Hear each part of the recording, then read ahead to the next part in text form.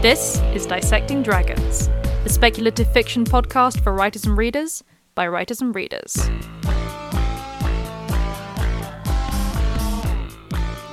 Hello, and welcome to Dissecting Dragons. I'm Madeleine Vaughan. And I'm Jules Ironside. This week, Running with the Wolves, the werewolf in Folklore and Speculative Fiction Part 2. I sounded a bit uncertain then, but it is absolutely about the werewolf. It was kind of like you're like the werewolf and you just stopped to look in the doorway where the werewolf was stood. That's exactly what happened. There was a werewolf there was a bloke with a wolf head in the door, as we've discussed what a werewolf is in the previous episode. And he nodded at me to go on, and I felt empowered to do so here I am. It's like, that didn't happen. Are we allowed to call you that? Is that okay? Yes, that's fine. Okay. Is that a racist term? So for those who have only just tuned in to this episode and haven't listened to our part 1, we highly recommend that you do check that out. It will give you a certain level of context and is a nice build up to obviously this second half. Plus, double whammy. I mean, what's not... let me try that again. What's not to love? Other than my inability to speak any kind of coherent English.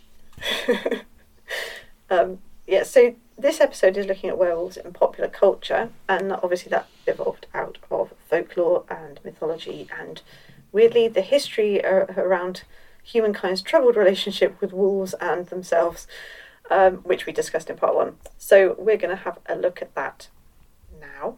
And I think last week we gave a list of things that everybody accepts as werewolf lore canon, and none of them are actually werewolf lore at all. Yes.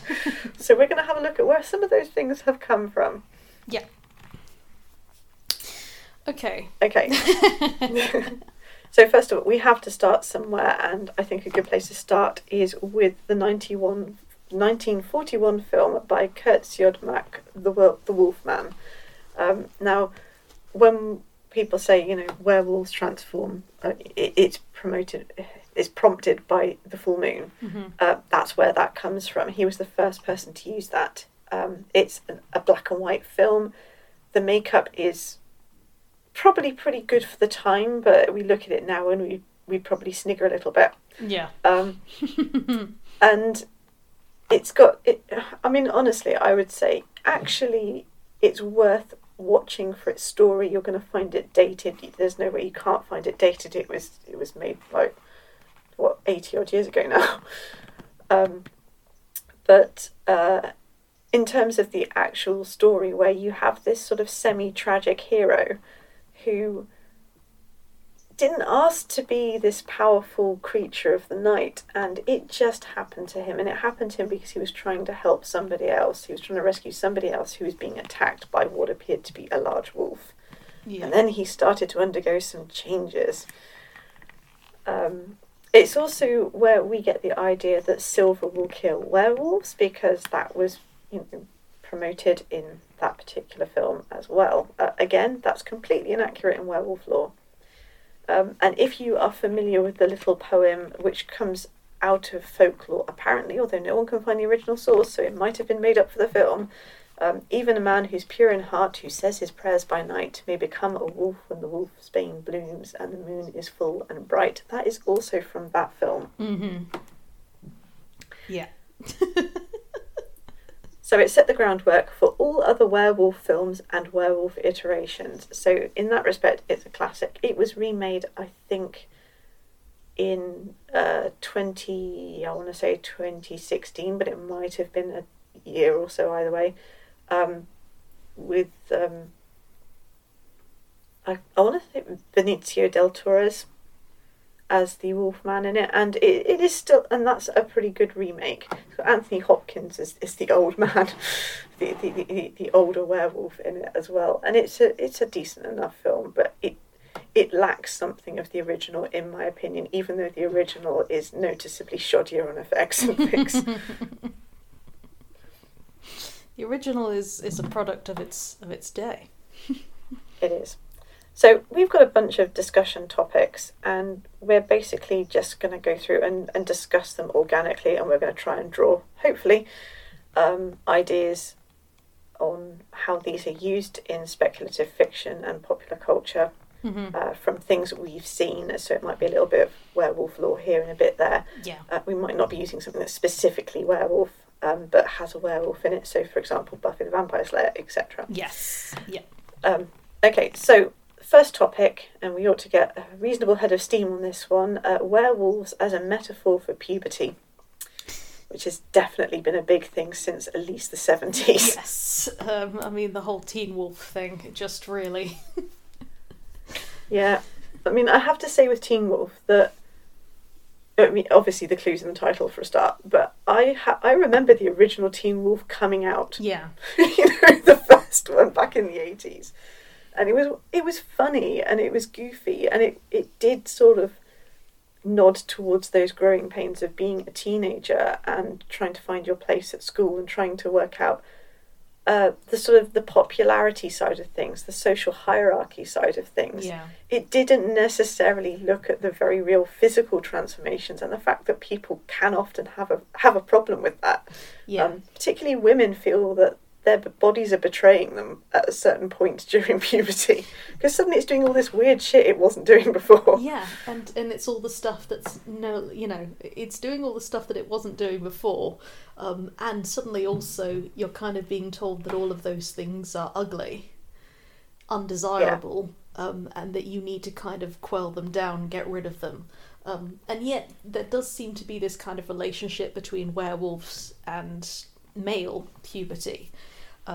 The idea of suddenly getting buff, suddenly getting very big, suddenly getting very athletic, which is I have mixed thoughts about. I think the thing is there is, that it does have a root in some actual physical transformations for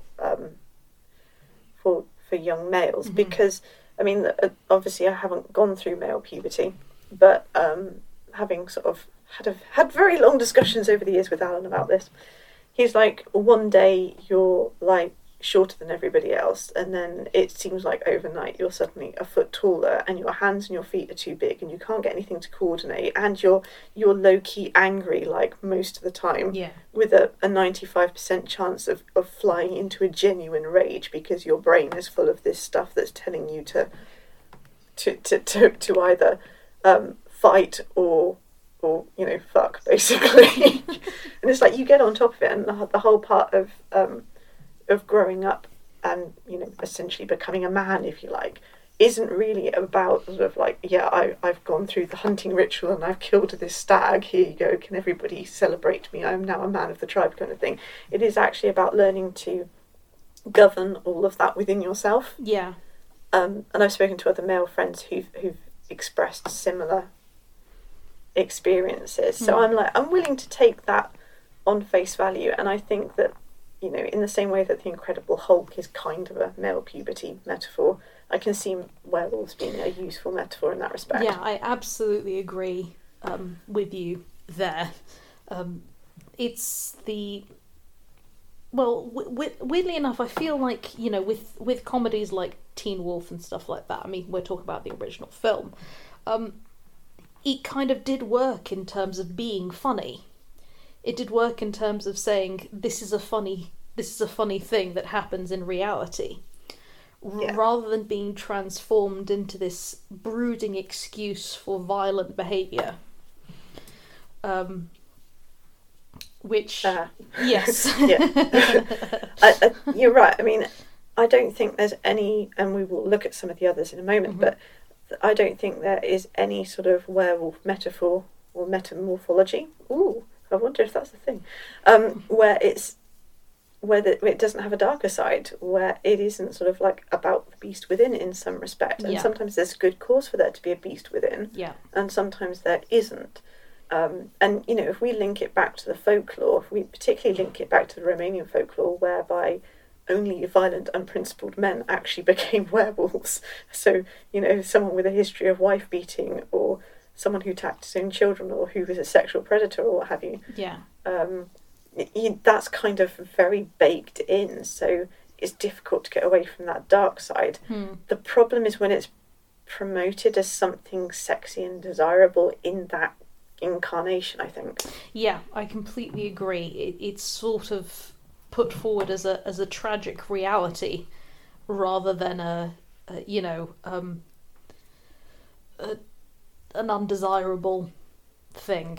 And when we talk about tragic reality, it's basically certain behaviours are forgiven because it is it's this complete lack of control, rather than saying there is a level of responsibility that was always there. Even if someone didn't have a choice in becoming a werewolf or not, who they were before that was, who they were. Yeah, absolutely. And I think it's worth sort of saying, obviously, in Romanian folklore, becoming a werewolf was not a desirable thing because you would be hated and feared by everyone. Your own kind would shun you for good reason because you were no longer to be trusted to behave as a human being. So it was more of a punishment than anything else. This is kind of what you make of yourself when you corrupt all that is good within yourself. Yeah. As much as anything else, without wanting to get into any sort of Christian type metaphor or whatever, because there's plenty of that, but yeah.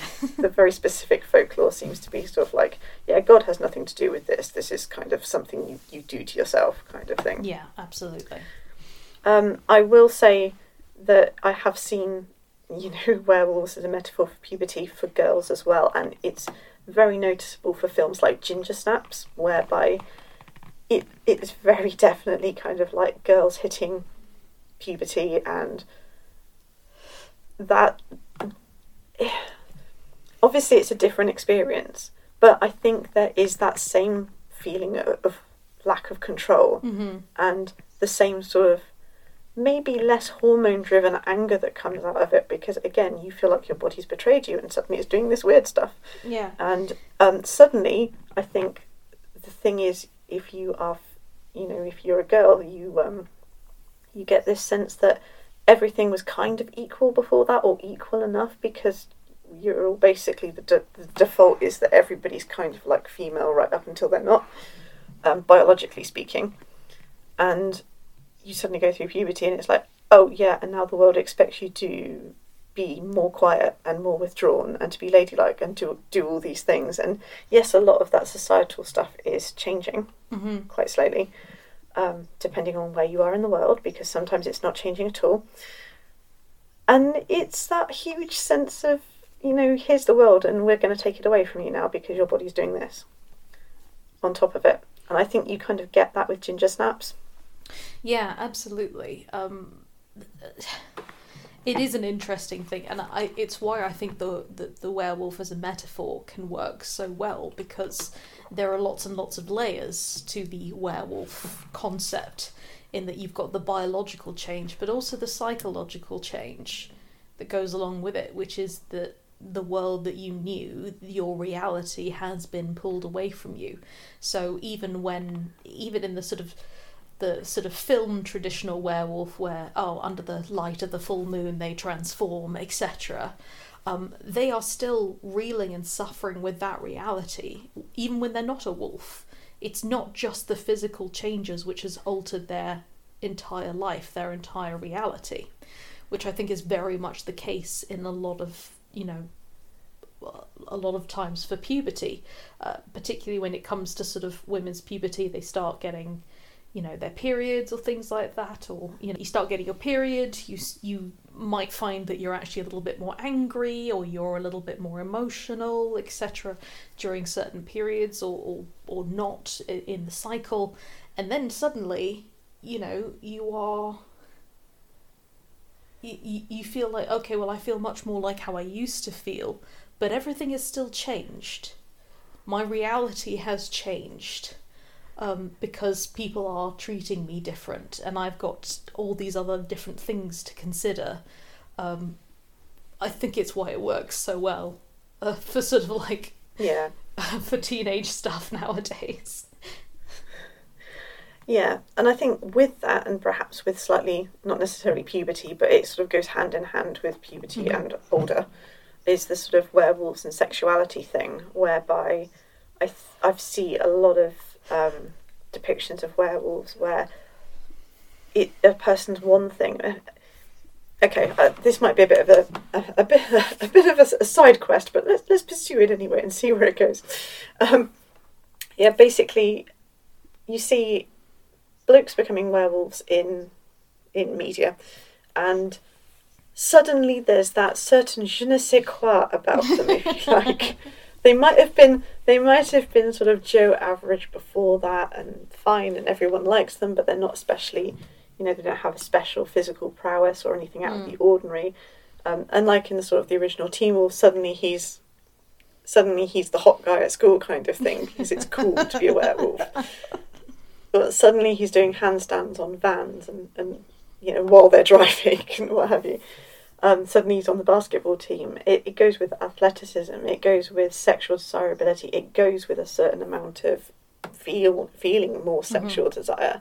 And it's noticeable in some of the films we're going to talk about later that this whole sort of werewolf as a metaphor for puberty, werewolf as a metaphor for sexuality, they feel more sexual desire, as in they're not necessarily on a quest for a one true mate, they're on a quest for, what's available. And they feel fine about it. You don't have the inhibitions, I guess, anymore. And then you notice it with when you have a female werewolf, which, you're getting more of them in films and things. And it's really noticeable that generally if it's a case of a classic female gets bitten by a wolf and now she's going through some changes again and, hey, this is even worse than puberty. She started off as kind of one of my most hated tropes, which is basically a really nice, normal, ordinary, plain Jane type librarian character, and suddenly it's like she's taken off her glasses and let her hair down, and everyone's noticed it's the taking off the glasses, the wearing of certain clothes, and it's like, what did you just throw out all of your jumpers? I don't understand. Where did the cardigans go? Did you stop liking knitwear? Yeah. I can see why in film particularly that's an easy way of portraying a particular sort of internal change that doesn't rely on the full moon.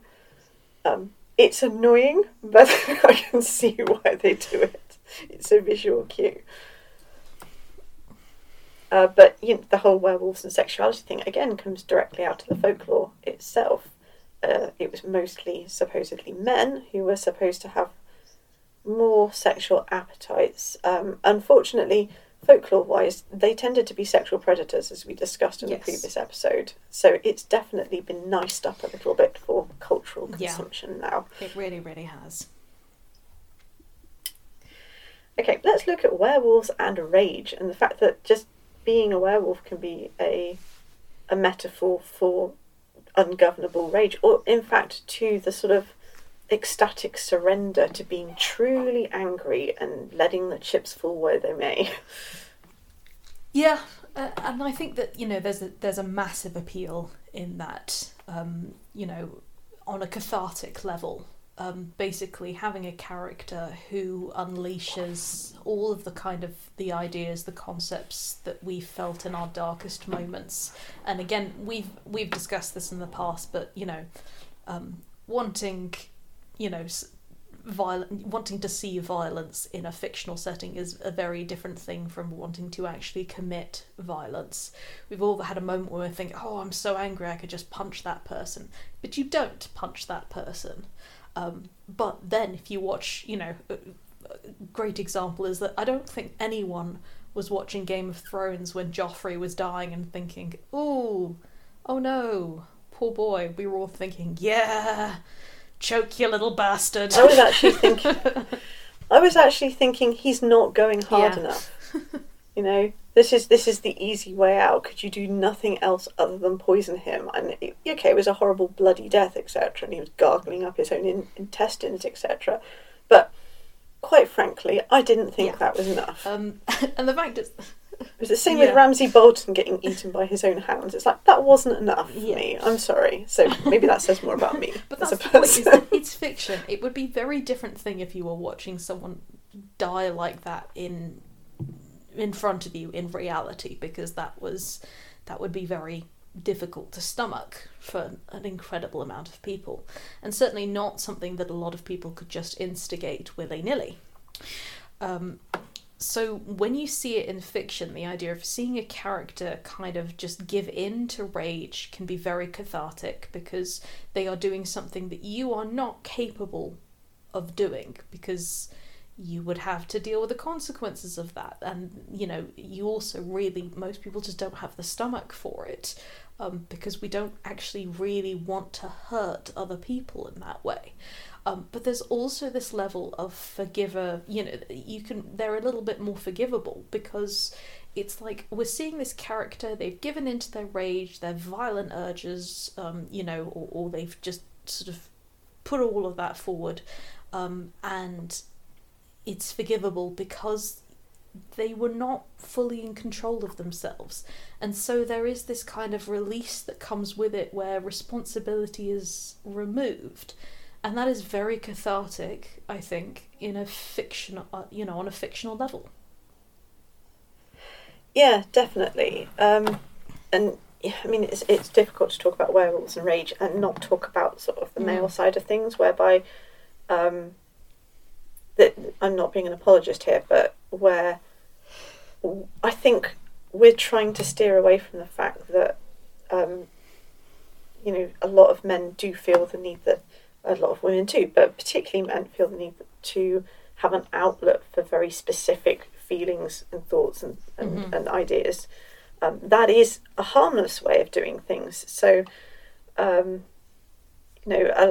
sort of, I don't want to say traditional male pursuits, because I'm sort of like, I don't fit on either side, I guess, is the problem. So I feel bad kind of trying to talk about it. But again, from somebody, talking from perspectives of friends and my partner, etc., who have said, no, it very definitely does feel like this, there's a sense of we're a naturally violent species in some respects.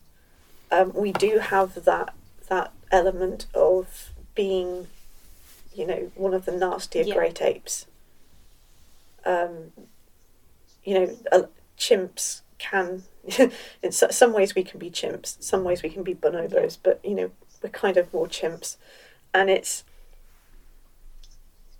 just because we've intellectualized a lot of that away doesn't mean that desire isn't there. We're not wolves and the wild and the appeal of wilderness thing as well, whereby we would like occasionally, most of us, to throw off the constraints of culture and society and just be in the moment in that specific way.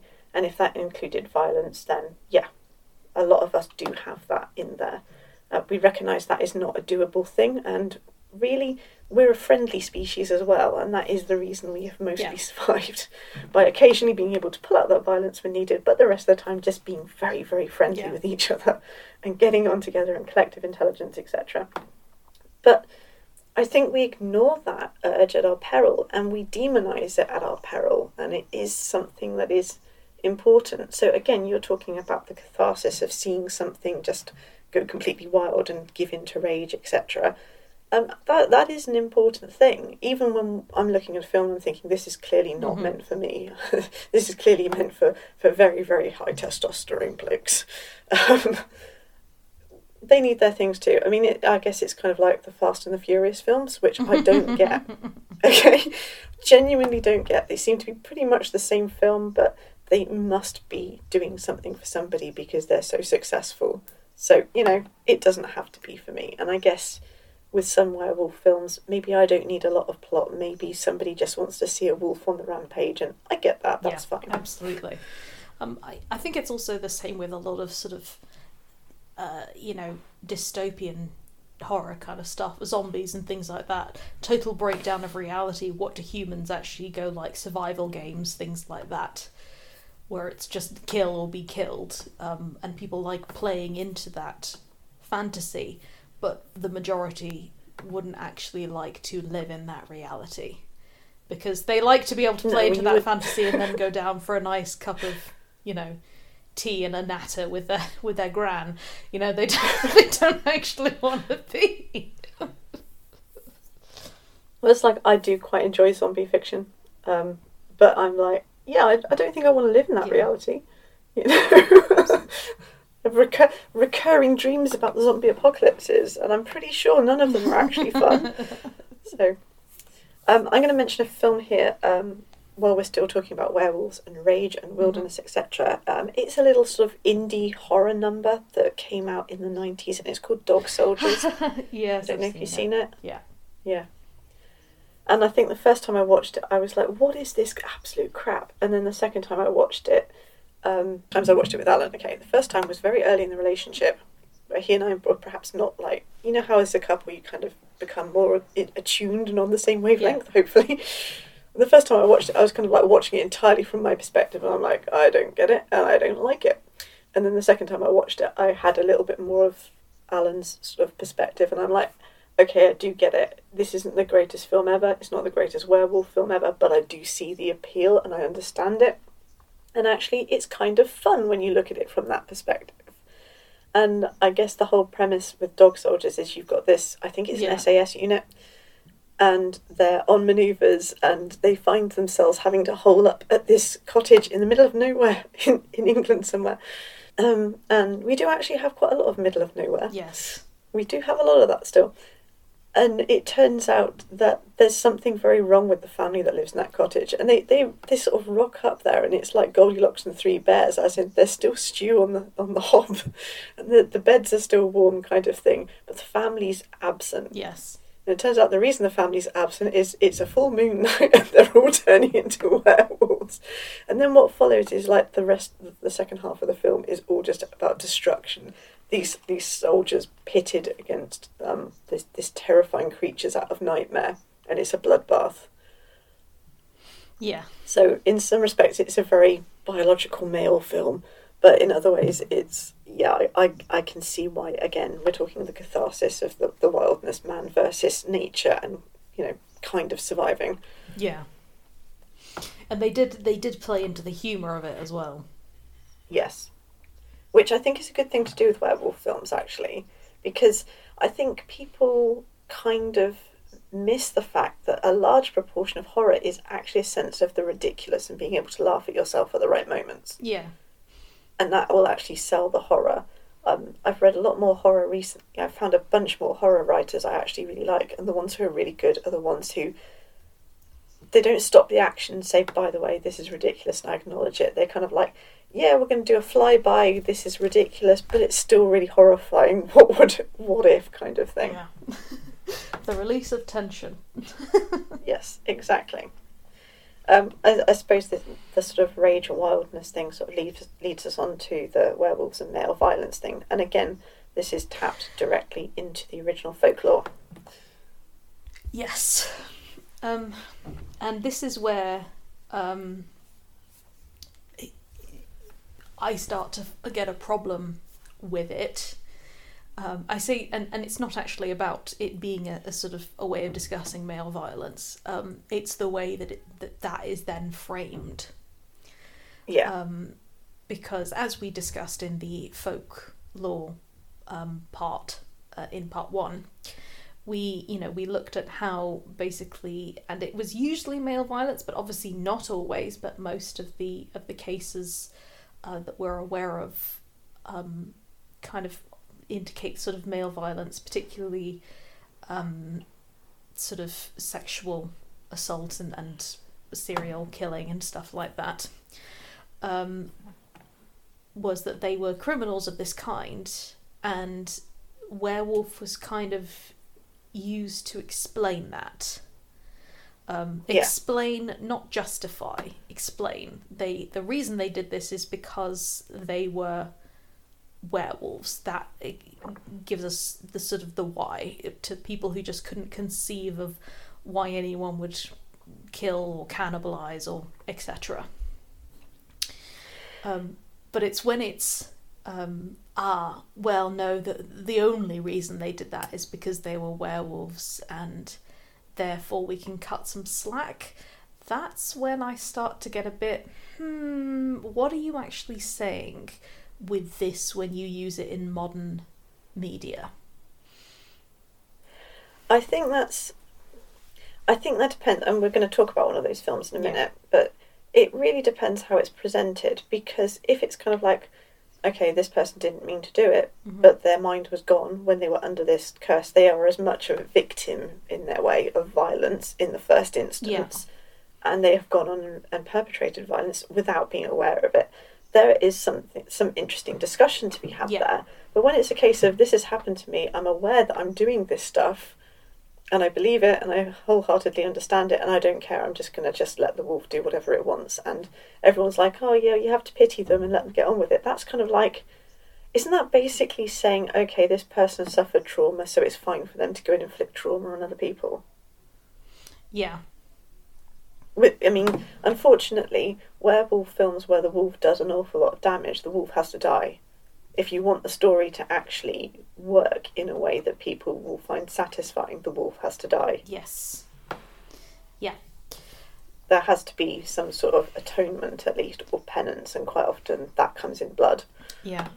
And, obviously, sometimes it's kind of the way that it's framed is in terms of the werewolf is aware of the fact that they do violence when they are in werewolf form, and they're trying to fight that. And as you say, they are also then a victim of the violence which is being done onto them. Where it kind of starts to slip into potentially questionable, and I realise everyone's going to have different mileage, and that we've talked about paranormal romance, and sometimes it is just big powerful man who is domineering, and whose behaviours would not be acceptable in anything other than fiction. Yeah, it's the whole bully romance thing, and for some, it's the silver plath, every woman loves a fascist kind of thing, and it's a fantasy for a lot of people. Yeah. But the problem is that sometimes that sort of leaks out into kind of different sort of stuff, which isn't paranormal romance, which is trying to be something different. And it kind of puts this idea of, well, of course I'm this way, I'm a werewolf. And I'm like, no, you're this way because you're a dick. I'm sorry. Yeah. I mean, I think where it works for me, if you want to explore that idea of someone saying, well, I'm a werewolf, ergo I abdicate all moral responsibility for anything I do, then I'm not opposed to people exploring that if they have a comparative. So if you look at Being Human, I'm mostly talking about the UK version because I don't remember the American version well enough to comment on it. But I loved the character of George the werewolf, who was genuinely quite a decent, gentle type bloke who'd really had his life messed up by this thing. And the whole sort of becoming a werewolf thing was awful for him every time it happened. And he was, he didn't want to hurt people, and he was trying to take measures to avoid hurting people, etc. And then later on, as the series goes on, I mean, it becomes quite loopy and a bit flaky, but it goes on, and he meets another werewolf who's kind of just gone, he's given up, essentially. He's not even decided to deliberately abdicate any responsibility for his actions, but he's given up out of sort of loneliness and depression, and he doesn't care anymore whether he hurts anyone. And he's trying to pull George down the same path. Yeah. So I think it's an interesting way of looking at moral quandaries in that perspective. I mean, imagine if you absolutely knew you were going to spend one night of the month where you were going to commit horrendous acts of violence and you couldn't do anything about it, and no cage would hold you, kind of thing, and all you could do would take actions to mitigate what you would get up to. And then after a while it's like, well, I have to do this every time. I guess there's a sort of amount of kind of chronic illness sufferer in there as well, isn't there? Yeah. And how do you live with this thing? So it's a great vehicle for asking all these questions. I don't think anyone's going to come up with any finite answers, because I'm not sure there are finite answers. Yeah, absolutely. But that's the thing, is you've got to be conscious of, what am I saying, or what am I discussing when I use this as a, even if you're not intentionally using it as a metaphor. Sorry, guys, someone's gonna take it as a metaphor. I tell you what, I really hated it was with Kelly Arms. It made me stop reading the series because I was just like, it was such a throwaway line. Kelly Armstrong's book Bitten, which is kind of her werewolf series, which is parallel to her vampire hunter series. Anita Blake, I think it's called. She's got one female werewolf. This is a really noticeable thing when particularly women write urban fantasy featuring female shapeshifters. There's only allowed to be one. Yeah, of course. And that really, really annoys me. But also, she's werewolf. She's the only woman who's managed to survive. So obviously she's a hot commodity. So it's kind of like, not like the other girls, and all the boys want her thing. Of course. And she's discussing the fact that even as a werewolf, she is so much weaker than the other werewolves. Well, I find that improbable, because they literally take full wolf shape. So there isn't actually much difference between a female wolf rather, and a male wolf in terms of strength and capability. In fact, a female wolf tends to have more endurance. Most female animals do have more endurance, whereas most male animals have slightly more power. We're talking biology here. So there are some differences, but overall it would be quite difficult for a male wolf to actually rape a female wolf biologically, even if they were so inclined, and wolves they're not inclined to do that sort of thing. Whereas she's kind of drawing on biology of actual wolves, and she just has this throwaway line of like, yeah, well, it's no better being a female werewolf because the male werewolves are so much more powerful. If you're a male werewolf and you want to have sex with the pretty redhead at the bar, then you're not going to be polite and woo her and ask for a number. You can just take whatever you want, kind of thing. And it's like, the whole sort of like that, okay, she didn't want the werewolves to necessarily be the good guys, but the rape's a given kind of thing. Sexual predation is a given. And they spend most of their time human. That's the thing that really bugs me. Yeah. Do you kind of see where I'm going with this? It's just... Yes. It's something that I've found in... again, another one that I just stopped reading was the Mercy Thompson series by Patricia Briggs. And Mercy is a coyote, and she's not... she's a coyote shapeshifter, she's not a werewolf. Female werewolves are rare, and female werewolves tend to die trying to give birth. They don't get pregnant very easily. So she's already using female biology against them, which again is something that really fucking bugs me. And I'm like, why are you using this metaphor to import, sexism into this world you created? You could have made it anything. Yeah. And yet you've chosen to explore this thing. Okay, fine, but you're exploring it in a way that finally comes down to, and ergo the conclusion is, I need a stronger, faster, sexier male werewolf to take care of me and be my one true mate forever. Yeah. Which is where I put the books down and stop getting involved, because fuck that shit. Yeah. I'm all for people just bending rules and stuff like that in order to create metaphor or to create certain ideas. But again, alright, everyone has different mileage, everybody likes different things, I totally understand that. It's all, particularly with paranormal romance and stuff, it's meant to be it's just meant to be an indulgence of fantasy. That's fine, okay? No problem at all with that. But the problem is that it's become so prevalent that it has started to sneak into other kinds of fiction. And this idea of the werewolf being this, this alpha male, they've even equated it, the whole alpha wolf and stuff like that. And that being sexy, and making a decision then to continue to kind of lesser sort of female characters and lesser the representation, you have got to ask, what am I saying with this? And if your intention is, yes, I am trying to put forward this idea of the much stronger man because I like the fantasy of strong man comes and protects me, that's fine, but do it with intention. Do it with intention, and please don't make sexual assault your fallback position. Yeah, that... because I, for one, am really bored of Yes, I completely agree. There is a slight difference in, certainly stuff that's coming out now, werewolves and female rage. And when I say female rage, it's not that we have a different species of rage. It's just that quite often it has its origins in different sources.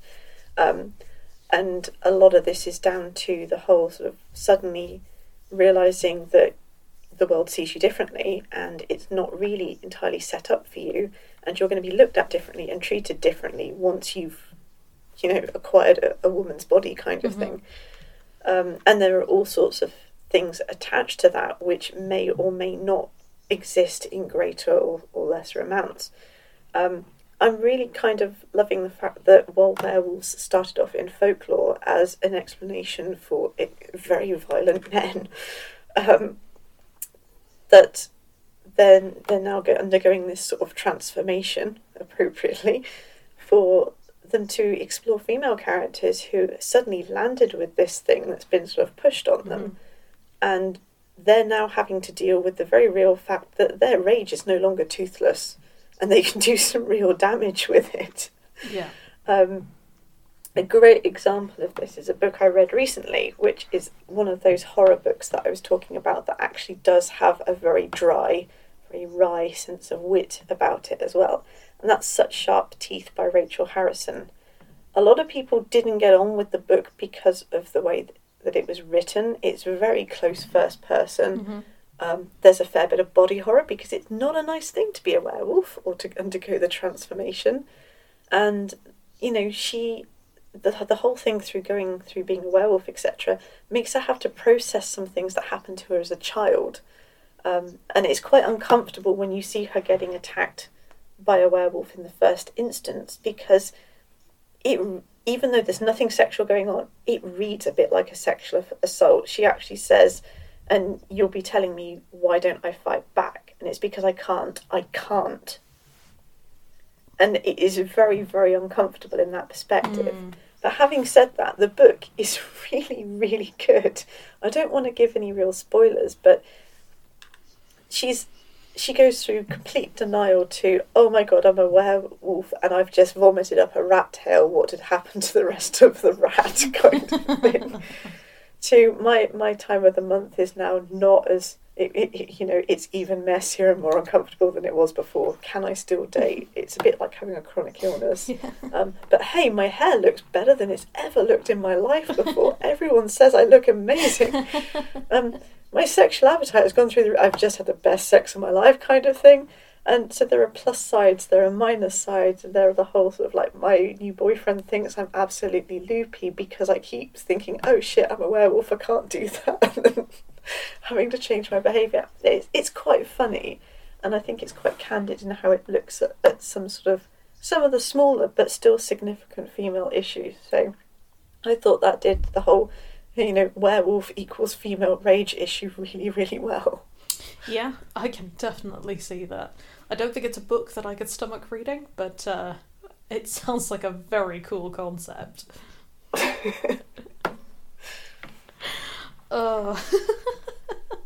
Let's move on and look at some of... Well, okay, let's look at some of my favourite werewolf films. Madeline, if you want to chip in with any of your favourites, then yeah, sure thing. Feel free. Well, what's interesting is that you've got one of your favourite werewolf films, which is In the Company of Wolves. And I have seen the film. I was okay with it, to be honest, but I have spent longer studying the anthology. Or rather, The Bloody Chamber, which includes In the Company of Wolves as well as Werewolf Alice, or Wolf Alice, and The Werewolf, which are all Angela Carter's werewolf stories, which are kind of merged together for In the Company of Wolves, to kind of create this very odd, slightly trippy collection. Yeah, I think it's really the film kind of follows this like portmanteau fashion where you've got the main character Rosaline, who is your quintessential female fairy tale character who is just on the cusp of becoming a woman kind of thing, and seeing that the world is out there and it's wild and she wants to run after it, but at the same time she knows she'd kind of be safer if she didn't. And she's fascinated by the story of wolves, and she's fascinated by the wolves, the werewolves themselves. And in some ways it's almost a bit incoherent in places, and it draws a lot on folklore. And what, interestingly enough, Angela Carter pretty much wrote the script for it, and they said because originally they were talking about doing a short film of one of her wolfy stories, and then they got talking, her and the director and the actor who actually played the main wolf guy, were all talking, and they said, no, let's make it a feature-length film. We can bring in your other stories, we can bring in all the stuff that you haven't written, but you kind of, the sources you want. It's going to be kind of a Little Red Riding Hood story, but kind of not. And it's weird in the sense of it looks at the inequalities between men and women, and yet at the same time it also presents the fact that actually it's not a foregone conclusion. You can have some equality there if you want to. Women do have their own power in this situation. You just might not like to wield it. It's a really interesting film with some very gross special effects. Yeah, definitely some gross special effects. And it's an interesting anthology too. I think certainly if you've read the anthology and then you watch the film, you're able to pick up on certain strands. It's a very interesting thing. And basically of the three kind of werewolf stories, if we concentrate on two of them, which is the werewolf and Running with the Wolves. So the werewolf is quite interesting because it's one of the shorter ones, and it is a Little Red Riding Hood rewrite. So is technically Running with the Wolves, except you can absolutely see how Angela Carter drew on the case of Peter Stump, but also just on various other ideas about kind of gender roles.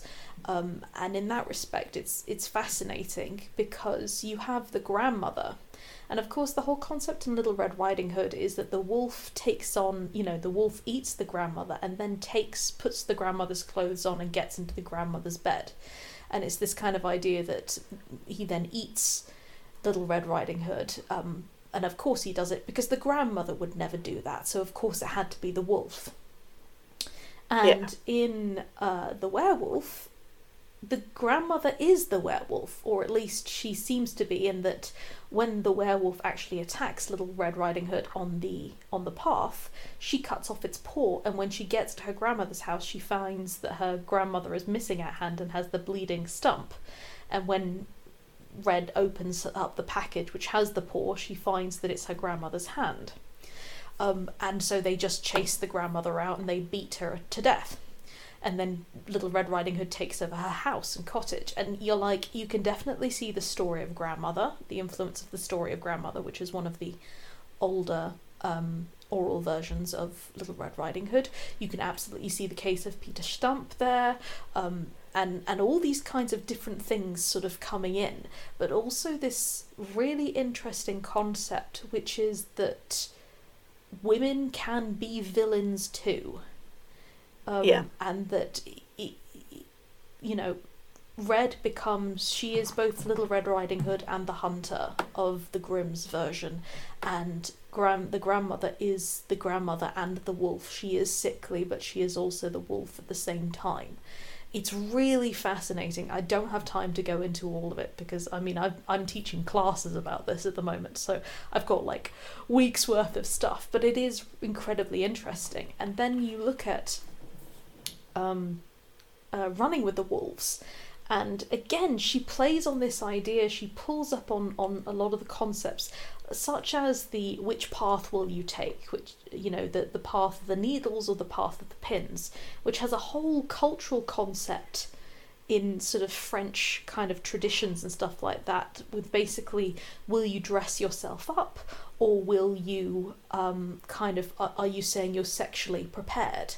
And she's playing on these original tales of saying that yes, the sexual kind of nature which is seen as being wolfish is something that women are absolutely capable of as well, and can consent to. So this version of Red Riding Hood, yes, she's going to the wolf. She's going to the wolf knowingly. She is a little bit frightened, yes, but she ultimately wants this. She's given it, and then she is on equal terms with the wolves as well. So I think it's a fantastic sort of examination of gender, particularly based on second wave feminism. Though I will warn anyone who's kind of dipping into Angela Carter's work that she is very firmly rooted in the binary. I'm not saying that she was a TERF, but there's certainly a lot of implications of the idea of femininity being directly related to your sexual organs. But either way, there is some fascinating kind of examination of what the wolf can represent for women in it. Yeah, definitely. I'll move on to Blood and Chocolate now. If you've read my books, you'll recognise that title from somewhere. It's kind of a little known. I'm trying to remember the author. I feel awful that I can't remember. But basically, there's two books. There's The Silver Kiss and Blood and Chocolate, and one of them's about vampires and one of them's about werewolves. Mm-hmm. And they're kind of little known, translated sort of young adult horror, but they're still very accessible for whoever. And Blood and Chocolate is the film based on the book, and it kind of takes the spirit of the book, mm-hmm. but I mean, in the book, they're not really werewolves. It sounds like they crash landed on the planet a while back, right. And they've lived there ever since, and there's this whole culture of them, and we use werewolf because we don't have another term for what they really are. Whereas in Blood and Chocolate, they are very much a community of werewolves. Mm-hmm. And I really like the film. Simply, and it's not the best werewolf film. It's probably not the best script either. But the young girl Vivian in it, she falls for a human, mm-hmm. and she is the werewolf. It's forbidden to fall for a human, simply because you're largely incompatible. You shouldn't really be amusing yourself with a human. You definitely shouldn't fall for a human and marry one. Yeah. They need to basically keep this.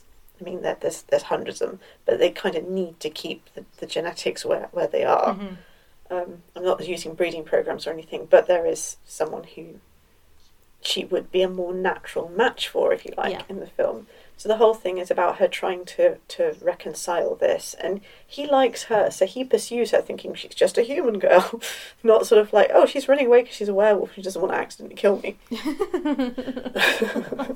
Which, is perfectly reasonable. I mean, he's like a graphic novel artist, and sort of like, he's got all sort of sensitive, etc.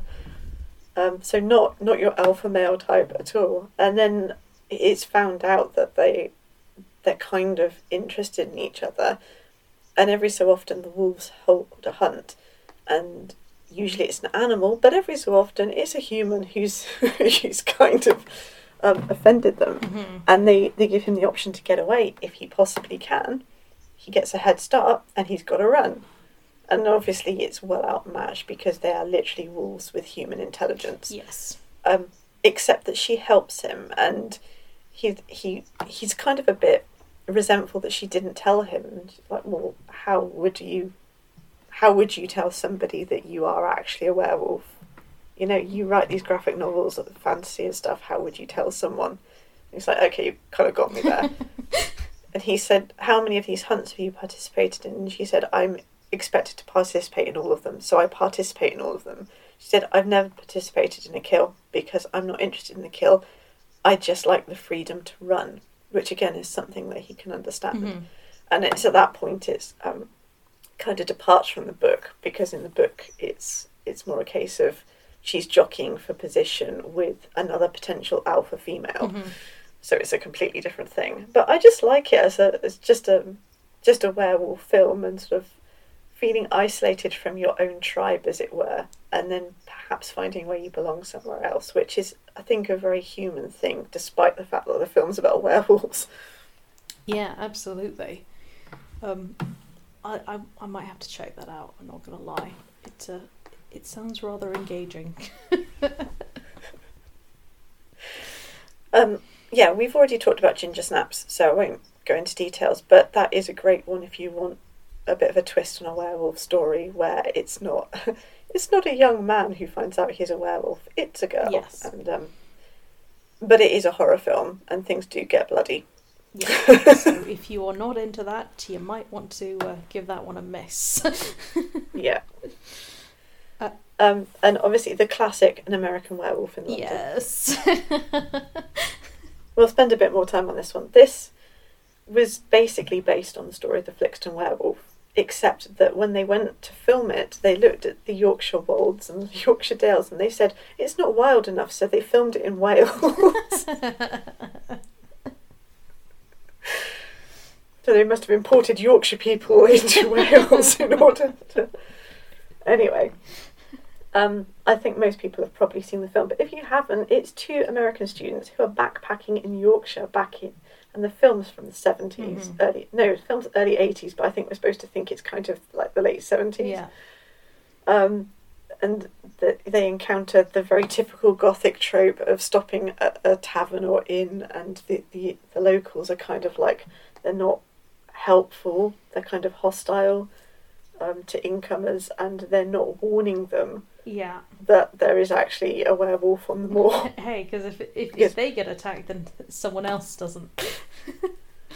Yeah, absolutely. Obviously, they have the people in the pub kind of have a crisis of conscience, and they go out after them. But not until this werewolf has already attacked both of them, killed one of them, and bitten the young student David, who ends up in a hospital in London. Sort of grieving for the fact that his friend's dead and he's been badly injured. Yeah. And apparently it was an escaped lunatic who went after them on a full moon night. Again, you've got the full moon, which, thank you, Kurt Siodmak, and also the whole idea of lunacy and the moon affecting your mental state, etc. Folklore, again. Yeah. But yeah, the idea that there's been a werewolf on the Yorkshire Wolds is a very old one. It goes all the way back to sort of, I think it's 946, when you have King Athelstan and the building of the hostel at Sutton Hoo, which we talked about in the last episode. And then there's all kinds of reports of werewolves, particularly attacking vehicles, whether it's a stagecoach, whether it's a lorry. They go for lorries a lot, apparently. Yeah. Over the decades, there'll be nothing and then it'll happen again. And it's just fascinating. And then most recently, I want to say 2016, there was apparently attacks by Old Stinker. I've looked and I've looked and I've looked, and this is not to say that there might not be this name for a werewolf called Old Stinker, because his breath is so terrible, in local folklore.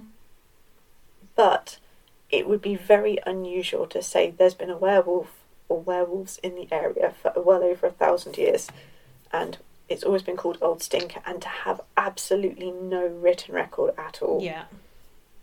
So I've got a feeling the name itself may have been made up or come from a children's game or something that one particular, inverted commas, werewolf hunter said when he was interviewed about it. I mean, he's a local folklorist. Yeah. But anyway, this wolf-man hybrid was seen jumping something like 24 feet over the Barnstrom drain with an Alsatian in its mouth. So it was pretty big. That's pretty substantial. There were a rash of sightings. Nothing conclusive was ever found. And the trouble with sightings of any sort of cryptid is the fact that they generally are subjective. Yeah. The world has changed for the person who's seen something that they literally cannot explain, but generally it's a subjective thing. Yeah. Anyway, American Werewolf in London, based around the idea of this werewolf being loose. Obviously, David is now in London and he turns into a werewolf. There's a lot of amusing banter between his dead friend who keeps popping up in various stages of decomposition. There's a fair bit of body horror. The actual transformation looks horrifically painful. And I think this might be one of the first examples we get of the full moon being full for the wolf's purposes, both the day before and the day after the full moon. Yeah. So it's full enough so that you can have 3 days of destruction in London. Yeah.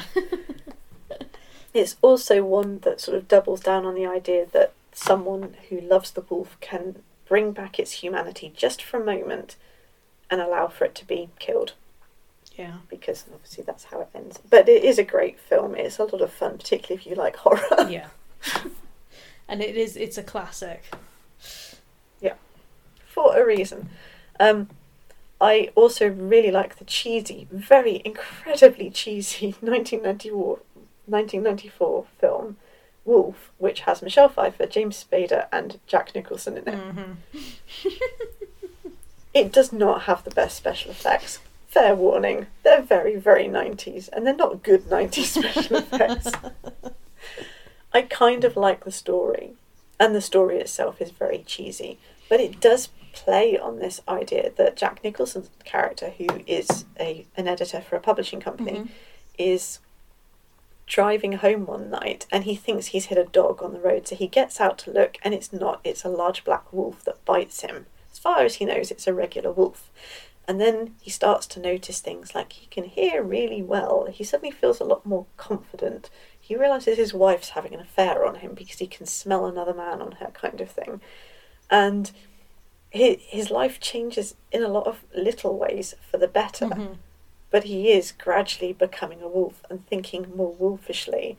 And even though it's really cheesy, the lines that kind of stayed in my head were power without guilt, love without doubt. That's what it is to be a wolf.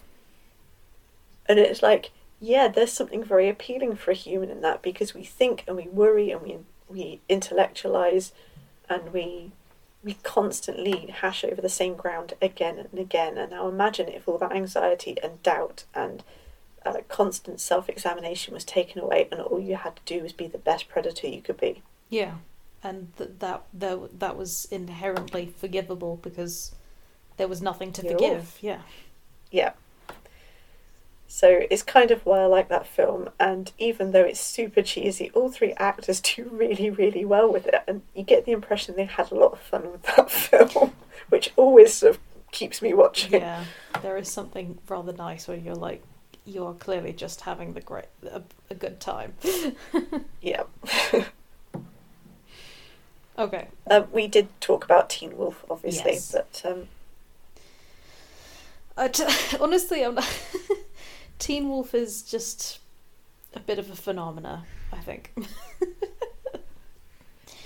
I think it was quite clever, as we've said, them pairing teenage growing pains with, turning into a werewolf. Yeah, and obviously the remake series, which I did actually enjoy, and then I kind of fell out with it. They did touch on those sort of ideas, and whilst modernising it. Yeah.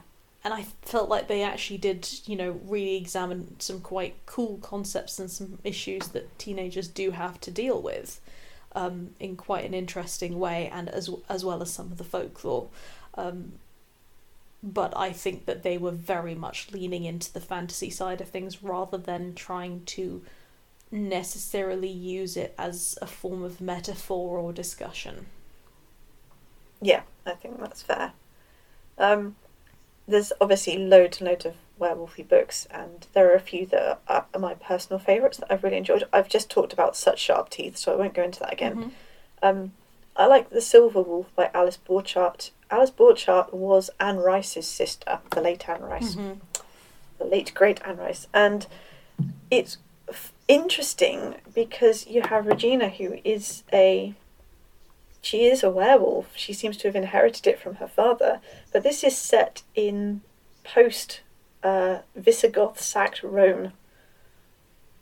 So you're already, it's already weird because it's it's a historical fantasy with the main character who is a werewolf. Mm-hmm. And she's very distantly related to the royal family in France. Right. Which is not impossible at the time. And she is being, married off as a political marriage, and she's thinking, I'm going to be murdered by my husband when I'm not the wolf because I can only change at a full moon. And, who wants to marry someone who's going to turn into a wolf once a month? Yeah. And there's all sorts of stuff there. I kind of like the historical detail. I like the characters who pop up in it. Mm-hmm. And Maniel, who is the main male character, ironically enough, is an even older werewolf because the werewolves are the werewolves are apparently immortal. And there's no real big surprises, I guess, but it's quite an enjoyable story, and it's not really reflecting on anything. It's not using being a werewolf as a metaphor for anything. It's just an enjoyable story, and that's all right too. And that's okay too. There's the Other Wolf series by Heather G. Harris. Again, what I like about this is it's urban fantasy with a female alpha, and the whole point of an alpha in genuine wolf packs is the alpha is the one who goes last and looks after everyone else and makes sure everyone else is fed, Mm-hmm. etc. That's the responsibility of being an alpha. This has a female alpha, and her responsibility is to look after the rest of the pack, and because she became alpha by killing the original alpha, even though it was at his request because he was dying a very nasty, painful death, she's not immediately accepted. So it's about her being Little Miss Sunshine and getting the wolf pack over onto her side. So it's quite an enjoyable little trilogy. Okay, that sounds awesome. I love that. And yet, it's the joke that I've always seen, which is like people talk about sort of like the alpha, like the wolf alpha and things like that. Oh yeah, do you have crackers in your bags? Are you ready to sort of take care of people? Are you the last one in the club herding people out? We call that the mum friend. You're like, yeah, actually, honestly, it's the same thing. Basically, true yeah. Alphas. My final favourite one is Wilderness by Dennis Danvers, and there was a relatively decent adaptation made of this. I can't even remember the name of the main character, it's that long ago since I read it, but she's a werewolf, and you start from the position of she's a werewolf. She hasn't been bitten or anything, and gradually it transpires that when she was a teenager and, she was in that stage of, developing through puberty, etc., an older man who she had a crush on sort of kissed her Mm-hmm. in the barn on her parents' farm. And then he tried to push her further, and she didn't want to go any further. And in that moment of rage and change with everything that was going on with puberty, she turned into a wolf and killed him. For her. and then ever since then, on a full moon night, she's had to turn into a werewolf, which is played havoc with her life, because it's kind of I can't go into work if it's a full moon, because I don't know. I'm not going to be predictable, and I'm going to feel awful afterwards. So she has to make up this thing where she has these really awful period cramps once a month, and ends up having to take a couple of days off work. And then when she genuinely does have her period, she's kind of like, I've just got to suffer through it at work because I've already had one period this month, kind of thing. Oof. You'd have thought that they could at least sucks. coincide. You might as well It would have get been, two birds with one stone. I mean, seriously. But she's lonely. She's desperately lonely because she's different, and she's a wolf, and wolves are social animals, and she wants her pack. And there's a love story woven in there as well about how someone can come to accept that. And there is an evil psychologist who believes she has clinical lycanthropy until she finally realises she can change whenever she wants to. She's just got to stop fighting the wolf. Yeah. She manages to change in front of him, which is interesting. It has the most awful, god-awful paranormal romance style cover, but it's not like that at all. It's all about examining female power and, female problems and female sexuality as well. So it is a really good book, and it's quite difficult to get hold of the adaptation that I think was originally done by the BBC, or for some reason, you just can't get hold of it, which is also pretty good too. Okay, I will have to definitely check that out. That sounds very interesting. Yes. So yeah, I think we've come to the end of our episode. Yep, our little wolfy segue. Little wolfy segue. There is, I know, still an incredible amount more that Jules has had to push to the side. Yes.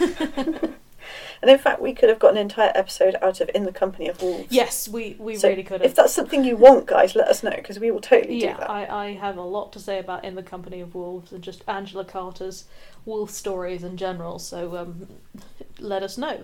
And also let us know what some of your favourite wolf stories are, some of your favourite wolf books, whether you agree with what we've said, whether you disagree. You know, we love hearing from you, so please do get in touch. Now, before we go, it is time for our Dissecting Dragons recommendation of the week, and this week I am bringing you a wolfy one in the form of Wolf Walkers. Which is by the same people who did Song of the Sea and the Book of the Kells, as well as The Breadwinner for anyone who's seen it. It is a fantastic animated film produced, I believe, by basically it's an Irish and then a French and a Canadian sort of like matchup where a whole bunch of people come in together, and the artwork is incredibly beautiful. The backdrops, the scenery is beautifully done, and it is the story of a young woman who is sort of an apprentice hunter. Her father's a professional hunter, and they are from the north of England, but they have come to Ireland to help with basically a series of wolf attacks.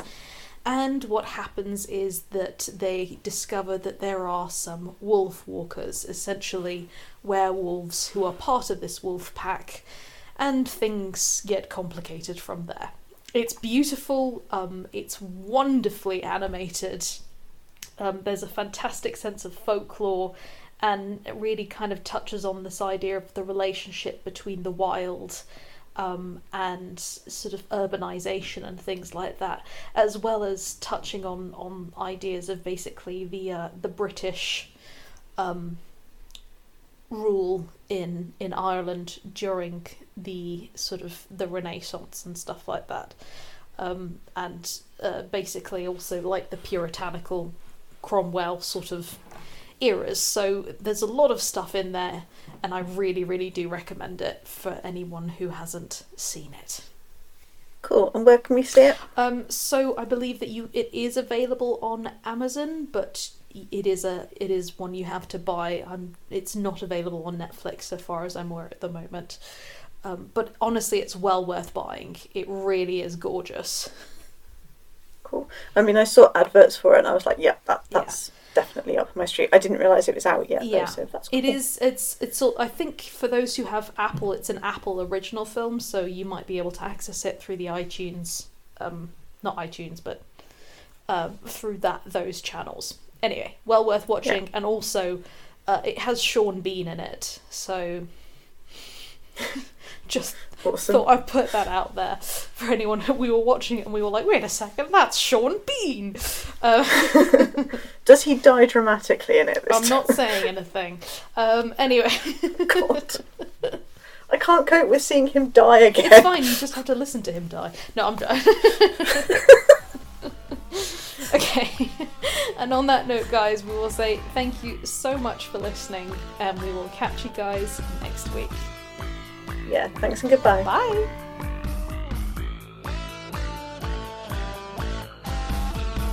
You've been listening to Dissecting Dragons, the speculative fiction podcast. You can follow our podcast at podbean.com or from iTunes. For more information, visit our Facebook page at www.facebook.com/dissectingreaders, or check out our author websites at jaironside.com and madeleinevaughan.com. Please note, no dragons were harmed during the making of this podcast.